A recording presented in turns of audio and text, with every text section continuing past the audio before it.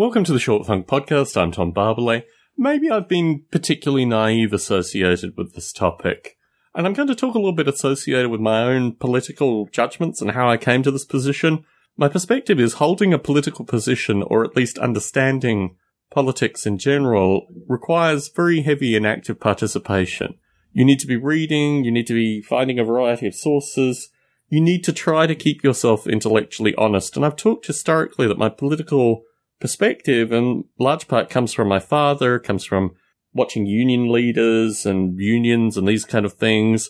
So I would consider myself part of the very left, very unauthoritarian, meaning that I don't think the state should have any control over me, but also meaning that I think the state should not be protecting business interests that are both very narrow and also in no way support a majority of the people.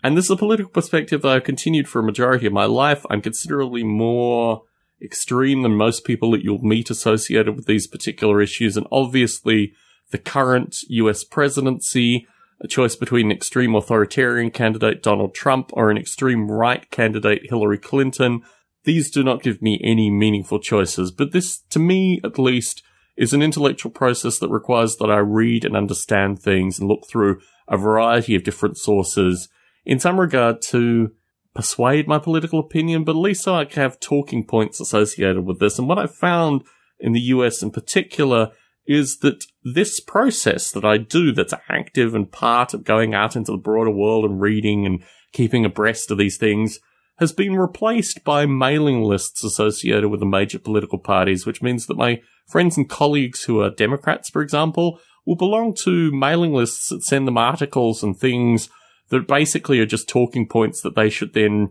recite when they encounter folks such as myself, or, you know, give them a sense that they're actually participating in a political process that, you know, they can enjoy.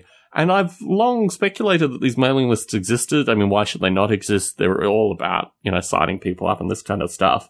But the quality and the quantity of information in these mailing lists, I don't have any access to because obviously I'm not subscribed to them. But I've long suspected that a number of the folks that I know on Facebook are on these mailing lists and will periodically post articles that they get from these mailing lists because they're not things that they would normally organically find. Now, why should this surprise me? Why should this cause me any degree of concern? Well, I guess my perspective is that when you talk to people, you can have an intellectual discussion with them based on rigor and stuff that they have done, rather than just stuff that they've read on a mailing list that they then recite. Many times, oftentimes, they don't actually read the stuff that is sent to them through these particular mailing lists. And more importantly, because you're subscribing to a mailing list, the whole nature of being critical associated with your party's behaviors, in particular things that are fundamentally anti-humanitarian, for example, like just randomly bombing places based on nonsense.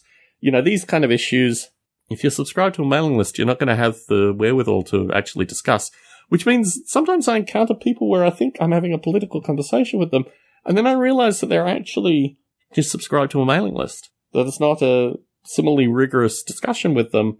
And actually, because they don't have the ABCD, they don't have the points, they can't link things together, they're acting like a political zombie, fundamentally. And this always concerns me, that perhaps, like a Truman Show scenario, a majority of what I see is actually highly scripted. It's not associated with independent intellectual endeavors or anything like that. And as the planes fly loud overhead, which is what I'm competing with, recording this short funk, I'm going to bring this one to a close. Tom Barbalet in San Jose, signing out. That's the corporations, ladies and gentlemen, asserting their power.